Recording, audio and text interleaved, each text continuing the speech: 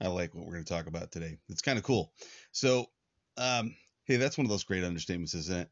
Talking about God's word. Hey, it's kind of cool. It's like when we say God is good. That's one of those things that always seems strange to me. When we say God is good, people say, "Oh, God is good. The Lord is good." Like good is such an understatement. It's not a weird thing to say. But the Bible says that, so we'll stick with it. But it is sometimes we have these great understatements. When my oldest daughter was born, she had some birth defects, one of which was that her esophagus was not attached to her stomach, and she had a hole between her esophagus and her trachea.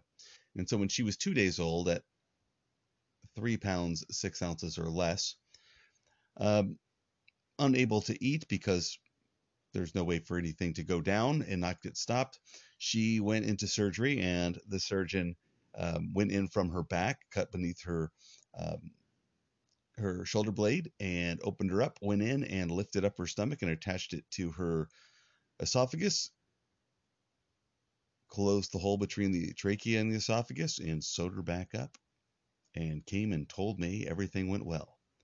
And I remember saying to him, "Thank you."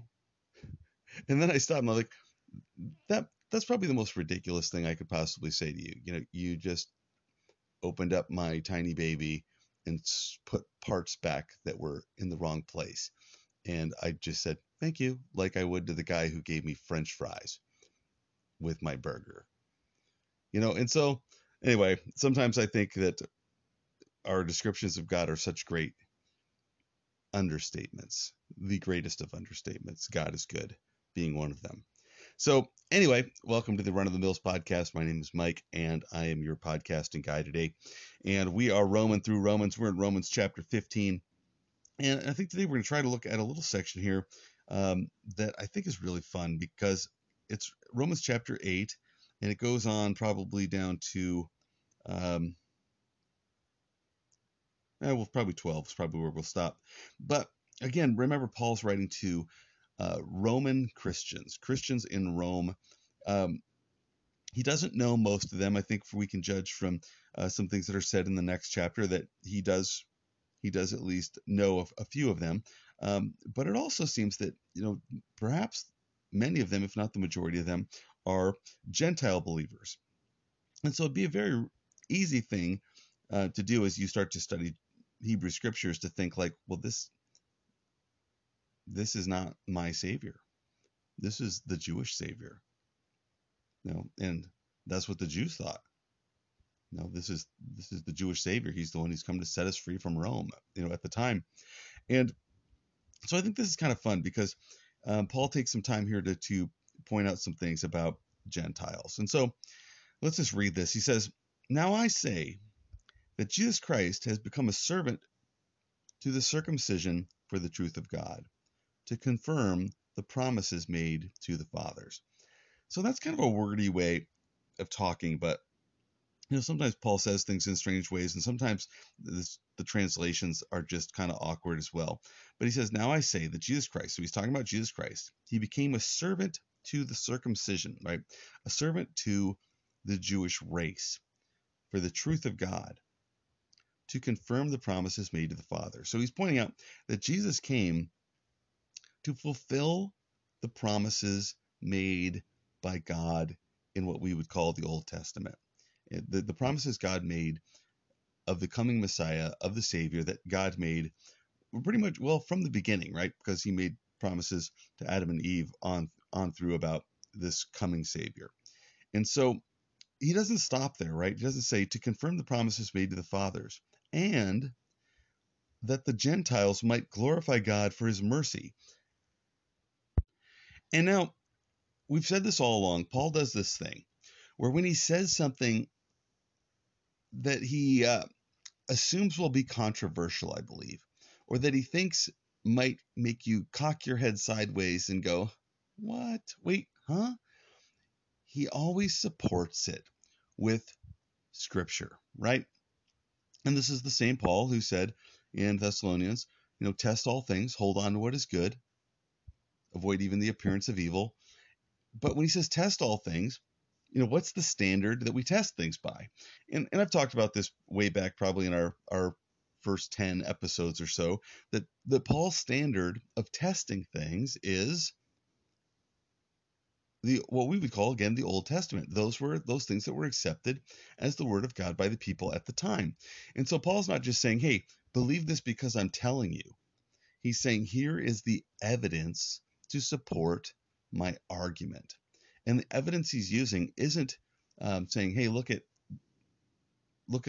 out at the stars, or, look at this or look at that. He's saying, look at what God's word says. And so when he says that Jesus Christ became a servant to the circumcision for the truth of God, to confirm the promises made to the fathers, he adds the and that the Gentiles might glorify God for his mercy, as it is written. And so he goes on to quote some Old Testament passages.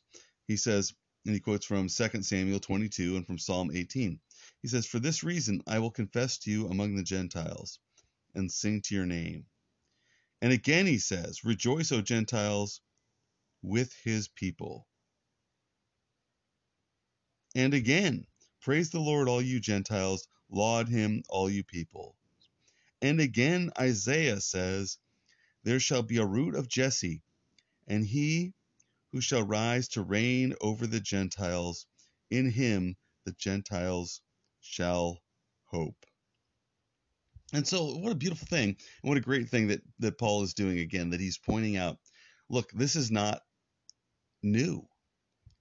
It's not new that he would be the savior of the Jews and the Gentiles. This is what he said all along. Remember God's promise to Abraham. He said, through you, all the nations of the world will be blessed, through your offspring, and that's a trend that when you recognize it and when you read the Old Testament, you'll see this, that God's intention wasn't just to save Israel, but that Israel be an example to the world, and that through them, the world would see God, that he would be revealed to the world through them, and that, through the Jewish people came the Savior of all mankind. And that's not a new thing. It's not a new sect that Paul was making up, which, of course, was, one of those many of the accusations made at the time, that Paul was making up this new religion. And there are people even today that will say that. They'll say, oh, you're a Pauline Christian.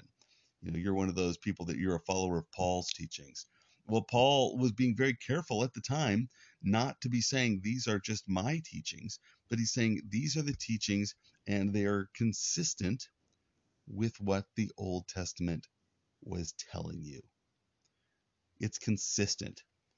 It's not a new thing that the Gentiles would be saved, even though it may not have been taught at the time, even though it may not have been popular to think of at the time, even though the Jews may have denied it at the time.